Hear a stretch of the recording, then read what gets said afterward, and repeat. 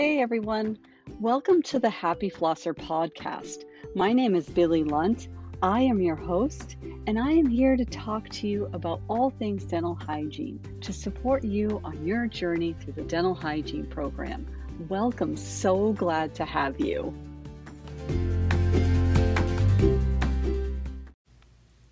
This episode is going to discuss instrument design.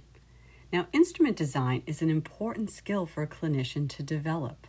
Clinicians who have a solid understanding of the principles of design and the classifications of those design principles will be able to easily select the correct instrument for the appropriate task in the clinical setting. In this episode, we will review the design features of the handle, the shank, and the working ends of the instrument to help increase your familiarity with those specific features and appropriate instruments that are used for particular tasks in the clinical setting.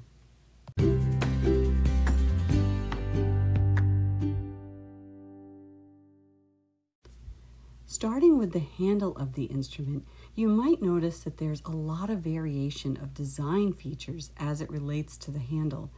And this can be explained by whoever is manufacturing the instrument or the company that's produced the handle may have their own unique look or specific design feature.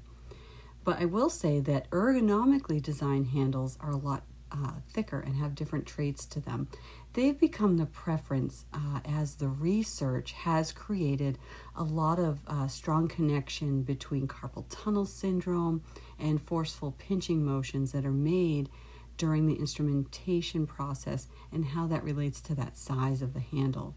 So the ergonomically designed handles are larger in diameter, they're round, and they're also hollow. They have raised textures for gripping for the fingers, and you'll notice that the handles taper near the shank, and we'll talk about the shank next.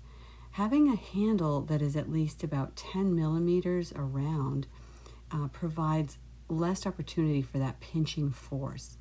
And the weight and the diameter of the handle has a lot of contributing factors on that pinch form and the hand muscle load when clinicians are performing the instrumentation that is required on their patients.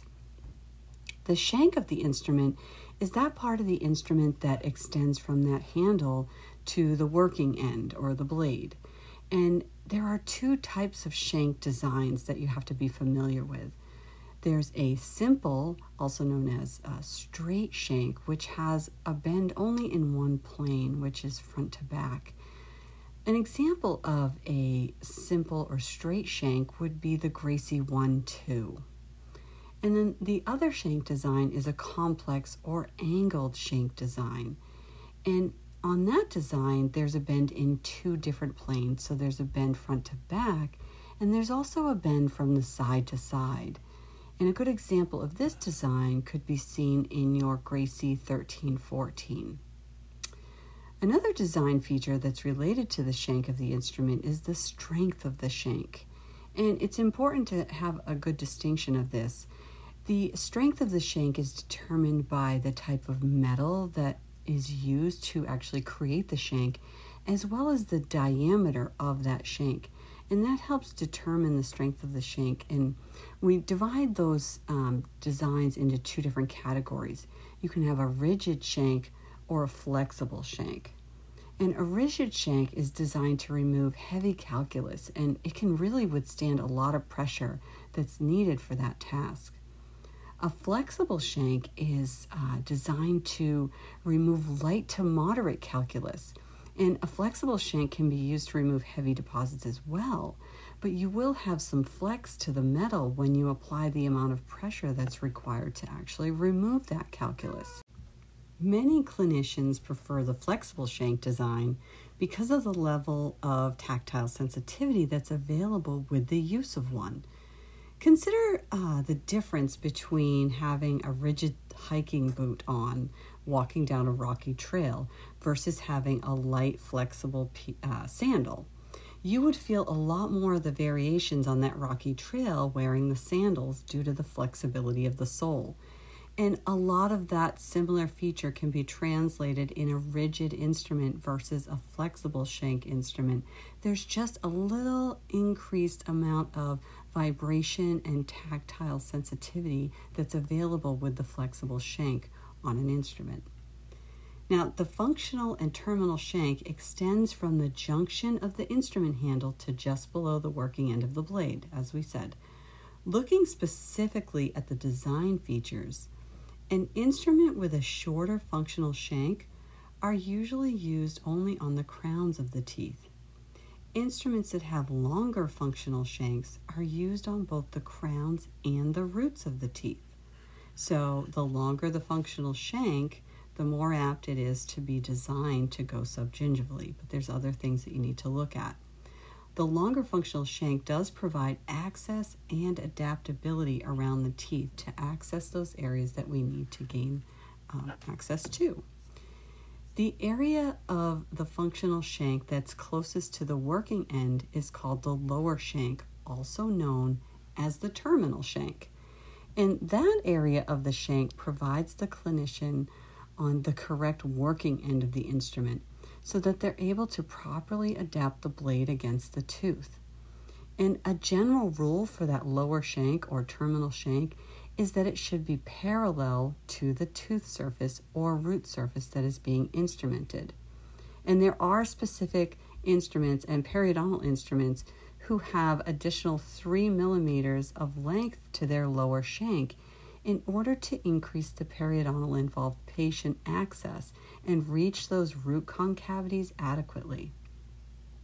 Now, here's another piece of information when we're talking about instrument design. There are instruments that are single-ended, and there are instruments that are double-ended. Periodontal probes and mirrors are a great example of an instrument that can typically be single-ended. Curettes are typically an example of a double-ended instrument. And now some double-ended instruments have what's called paired working ends, and so each end is a mirror of one another on each end of the instrument. There are some double-ended instruments that have what is called unpaired working ends. And a great example of this would be an instrument that has a probe on one end and an explorer on the other as a combination. Most important to know is that instruments are named by the design and the number is based on the working end.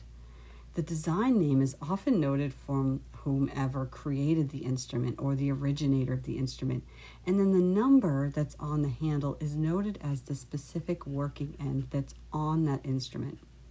And the design name and number can be found written in the center of the handle of each instrument. Now, the design of the working end helps us understand the specific instrument's function. The aspects, now we're going to talk about the working end. The aspects that make up the parts of that working end are the face, the back, the lateral surface, and the cutting edge or cutting edges, depending on the instrument. So some instruments, you're only going to use one cutting edge. You're going to use the lower cutting edge. And a cross-sectional view is really helpful to understand these cutting edges and where they're used. When you do a cross-sectional view of the working end, it provides you with the information on whether or not the instrument is designed to be used subgingivally or supragingivally. Now, working ends with a triangular cross-sectional view that does not have a rounded back are designed for supragingival calculus only. Instruments with a cross-sectional design that are semicircular in nature have that rounded back on the cross-sectional view. When they have a rounded back, they can be used subgingivally. Now think about how that can be applied to real-world thinking. If you have a rounded back to the instrument, you're able to go subgingivally without hurting the gingiva. Whereas if you have a tapered back where it goes down to a point, right, that triangular cross-sectional view, you would do tissue damage if you used that instrument in a subgingival location. I hope that makes sense to you. Looking at a bird's eye view of the face of the instrument can really help when you are trying to make the determination of the instrument type that you're looking at as well. The cutting edge of a curette meets to form a rounded toe. So when you're looking at the face and you come down to the very tip of the instrument, a rounded toe is an indication of an instrument design feature that is used on a curette subgingivally. The cutting edge of a sickle scaler meets to form a pointed toe called a tip, and that is typically a design feature of an instrument that is used supragingivally. And instruments are broken up into two different categories based on the design characteristics of those working ends. There's non-surgical assessment instruments, such as your periodontal probes and explorers, and then there's calculus removal instruments, such as your curettes and sickle scalers. So you're going to start by figuring out if you have a familiar instrument, you'll know.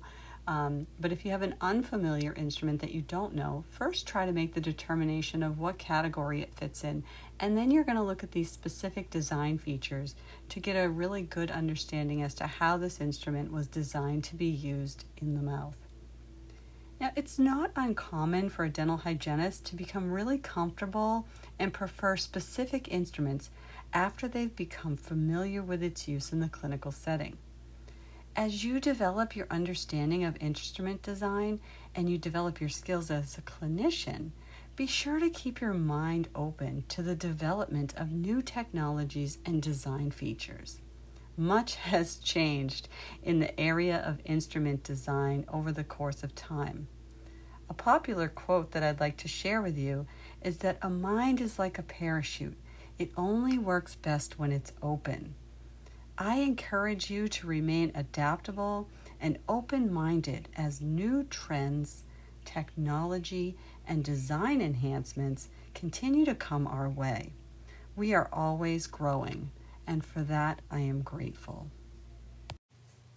I wrote this story to help you be less stressed when you're learning about instrumentation basics and instrument design in the clinical setting. When your day starts off with your fulcrum on the wrong thoughts and you just can't grasp how you will make it another day, take a deep breath to help pivot your thinking in a new direction. By doing this, you will be able to adapt to your situation. Your mind will end up in a better position. Use the light as your guide. As a result, there will be less trauma in your day. Lighten up your grasp, be less tight, and for goodness sake, sit up straight. Please repeat if needed. Thank you so much for joining me for this episode. In the next episode, we're going to be talking about personal protective equipment, also known as PPE. It is used to protect us from injury and infection in the dental setting. We will review some of the basics of the PPE that is commonly used in the dental office, with a primary focus on gowns, masks, eyewear, and gloves. We'll also talk about some of the basic guidelines for each of those items and best practice. This is to help ensure clinical safety as well as patient safety in the clinical setting. I hope you join me. Are you looking for study sheets? I've created study sheets that cover the content of this episode. If you're interested or that's something that's going to help you on your learning journey, you can click the link listed right in the description of these show notes. Happy studying!